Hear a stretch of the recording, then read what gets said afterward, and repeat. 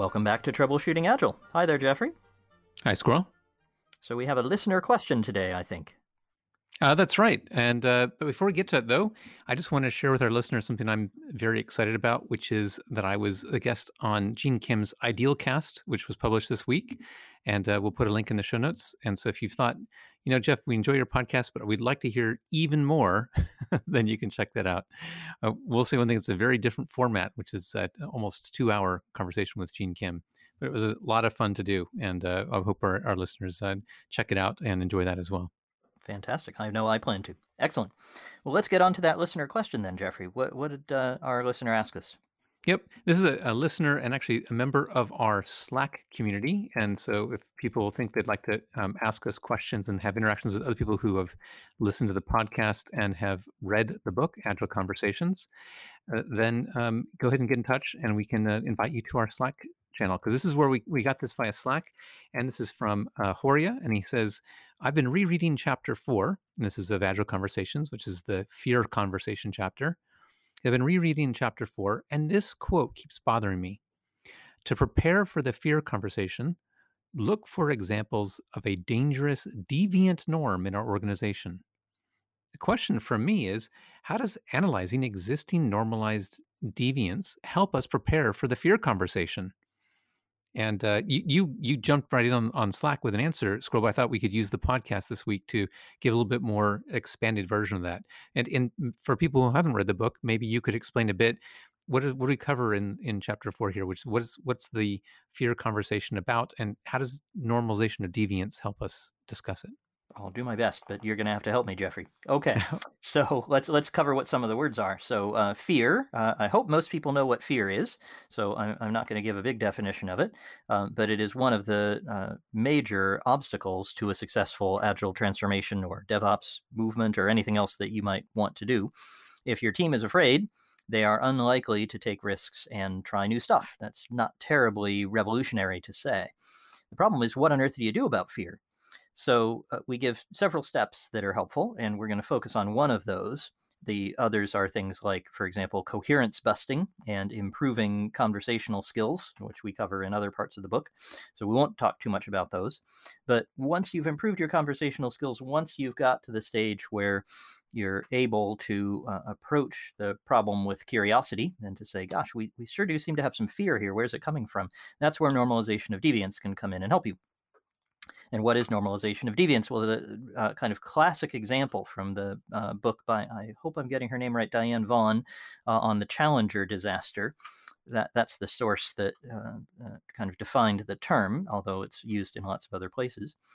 The example there is the Space Shuttle Challenger, and some of our listeners will be too young to remember it. I certainly remember being in school and hearing about this explosion, which had a teacher on board. They were starting to send civilians into space. And the analysis afterward revealed a lot of difficulties in the assessment of flight risk, and in particular, the assessment of the risk of flying the space shuttle on a cold morning when the temperature is at or below freezing. In fact, there are sort of, in retrospect, terrifying photographs of icicles forming on various objects near the launch pad.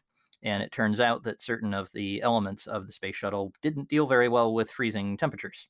And they expanded when they shouldn't, and they shrank when they shouldn't, and that led to an explosion. How did they get there? What's this got to do with normalization of deviance? Well, the engineers knew.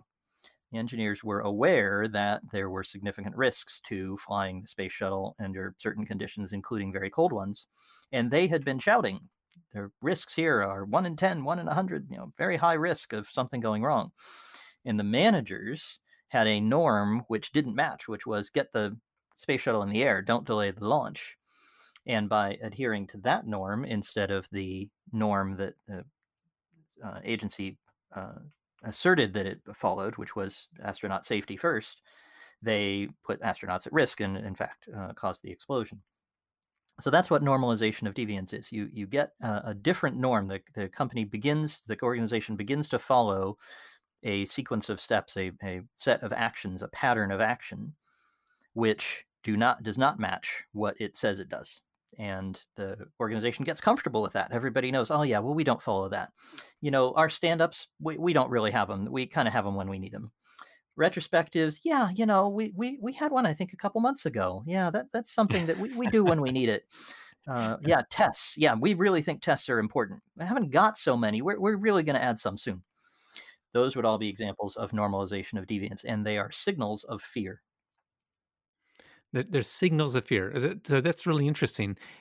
Because I think people will might be surprised by that, because I think they'll many of our listeners will recognize the kind of statements you described as sort of like, well, yes, I know we're supposed to do retrospectives, but we haven't had one for a while. I know that's one I've seen many times. Hmm. What's the fear? Can you give me an example of the kind of fear that might be behind that? Absolutely. I can give a couple of examples. So on that one specifically, there could be many fears, and this is the point that, and this is answering Horia's question: why is this thing, normalization of deviance, in the fear chapter? It's because it's a signal, it's a clue, it's a breadcrumb trail that can lead you to fears, which might help you. So if you kind of have the sense there's fear, and you kind of have the sense there's normalization of deviance, but you haven't got it all hooked up together, figure out what fear is underlying a specific normalization of deviance. So in this example of retrospectives, you might be afraid of wasting time. You might be afraid of discovering something, making people uncomfortable because they'd have to discuss an uncomfortable topic. That squirrel guy, he's not very good at tests, and that's why we haven't written very many. And confronting that might be challenging, might lead to a difficult conversation with that guy squirrel. You might have to teach him how to write tests because he doesn't know. So those are the kinds of fears that you might have in the retrospective example. I've got a client who has this kind of situation and is working hard to mitigate the fears. They have up on the wall various customer themed statements about what they believe in, what is important to them, what they want to do. So they want their application to be fun. They want it to be family friendly. They want it to be easy and simple. All kinds of very natural, very nice, good things to say. In fact, if you go and look at their Jira board, what they have on there is a whole bunch of tasks that have to do with making their lives easier and making cost savings. So things like needing fewer people in the call center and requiring fewer resources in order to offer their products, making their partners happy. Those are the things they're actually working on. And when you go ask somebody, they say, well, if we didn't do this stuff for these partners, they would fire us and then we wouldn't be able to trade. We'd lose money. And so for them, it's the fear of losing money. It's the fear of trading challenges. A very rational fear, by the way, in the current circumstances with a pandemic on. Lots of people are concerned about losing money. So their fear isn't wrong or misplaced. The problem is that they continue to espouse the original norm, the original belief. We make things that are wonderful for customers, fun, easy for kids, all kinds of stuff. But they actually act in a completely different way. And it's that disconnect that's the problem. You could mitigate it in many ways, including moving toward the norm that you're actually following rather than the one you espouse. But continuing to hold both is where the danger comes. And that's where the fear conversation and mitigation of fear is helpful. I really enjoyed you bringing this up, and it's funny what it really brought to mind for me was an article I read many years ago that talked about safety on oil rigs, and I remember this one. that they had it was talking about Shell, and that they had put in place a program where they would teach people on how to talk about their fears, and because that had been a barrier to safety, that actually that by putting this in place and having people learn to talk about their fears, they had improved their safety record by, I think it's something like 84%. We'll put a link in the show notes to the National Public Radio show that where I came across this. And to me, it's a very similar thing, which is that that was an example where people had a culture of like, you're supposed to be tough, you're supposed to work around these things. What's wrong? How come you can't man up? And the result was that people died. they, Yep. they they had terrible accidents. So they're in a very literally dangerous environment, and the unwillingness to discuss their fears had these consequences. And what I like when we brought in this chapter then is being able to spot this gap between what we say we're going to do and what we actually do, and then tracing it back from our unwillingness, either, I mean, to be motivated in some consequence, but even just the idea of the fear of raising an issue, of being the only one to raise something, and therefore standing out from everyone else. That certainly applied to me. That it certainly occurred to me as a direct application of this, as the identify what was different, and then using that. And this is, I think, this is the key element in the chapter, is using that gap as a way to have the conversation. Indeed. And then we go on, of course, to give specific steps and advice about how to have the fear conversation, about tools you can use to get your mindset right. That's coherence busting, for example, among others. And we talk extensively about what actually you can do, because we hate it when business books tell you this is the problem and then don't tell you how to solve it. So we do work hard to make sure that there's some tools for that. But that's not our focus today. That's in the chapter if you want to read it, or in various of our writings. But the focus today is on how do you even find out what's going on. And we've kind of illustrated here for Horia, I hope, how the normalization of deviance can help you kind of on the way in when you're starting to have the fear conversation and you're thinking, gosh, there's some fear around here, I don't know where it is, or there's this normalization of deviance, I don't know what it's coming from. Either way, the one can help you to get to the other. But it's also helpful on the way out. So once you've had the fear conversation, you've identified some things you can do to mitigate your fear. Hey, we're afraid of wasting time, so we're going to get a clear message from the top brass about what we should be investing in long-term improvements, such as retrospectives. That might be our mitigation step.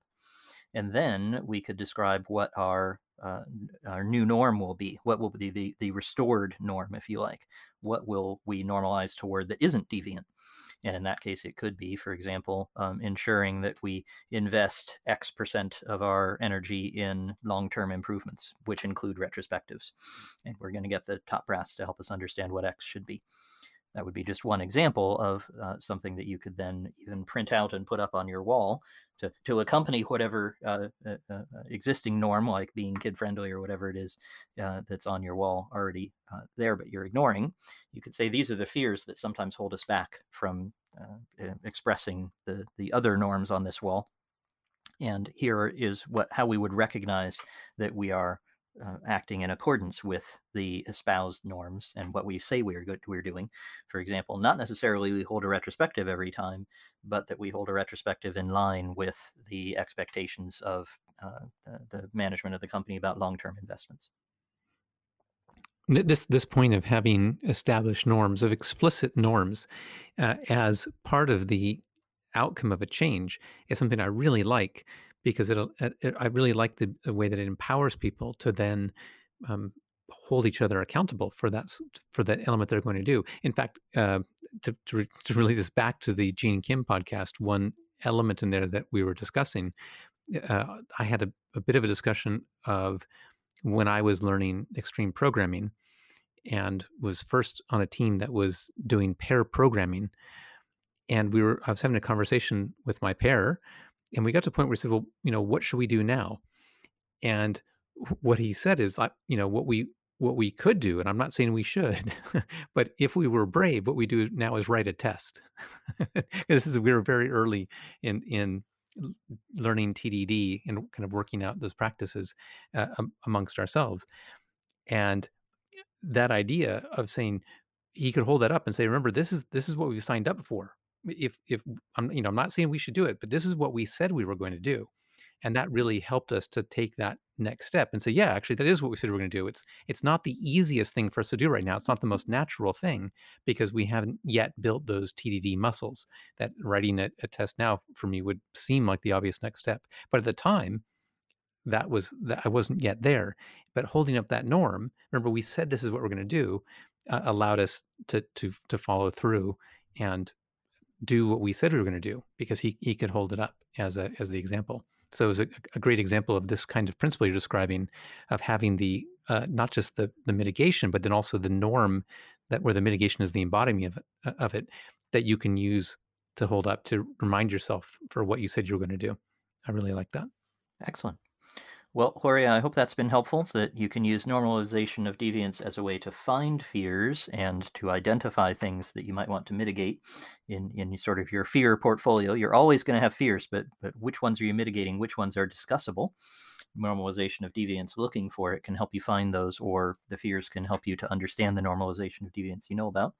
And it's helpful for setting a norm and saying, this is where we're going to go to that is not deviant. So that, exactly as Jeffrey did, you can be brave and say, we're going to hold that retrospective. We're going to write that test. And having those explicit and discussable often allows the team to overcome their fears and act differently. Sounds fantastic.